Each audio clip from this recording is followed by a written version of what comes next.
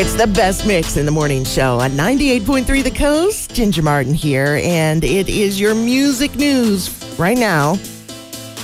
And sad to say, all good things must come to an end.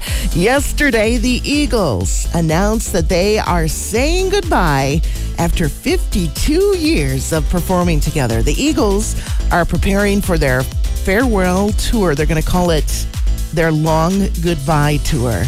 The group released this statement yesterday saying, "Our long run has lasted far longer than any of us ever dreamed, but everything has its time, and the time has come for us to close the circle." This is only going to be a 13-date tour, and it's going to start out in New York City September 7th with Steely Dan as their opener. The Eagles are going to do 13 dates starting in New York City, like I said, and Indianapolis and Detroit are going to be the closest venues to us. Tickets go on sale starting next Friday. Stevie Nicks has a big box set coming out this month. It's called Complete Studio Albums and Rarities. It's going to feature all 8 of her solo records and 23 non-album tracks. You can buy it as an LP, 16 LP limited edition set in a variety of other formats.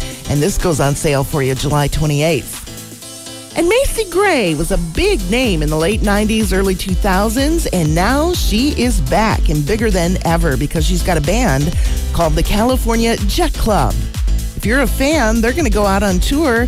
Their Reset Tour is starting out in Europe and it's going to kick off here in the U.S. on September 29th. Tickets for that go on sale today. And there's your music news for your Friday from 98.3 The Coast.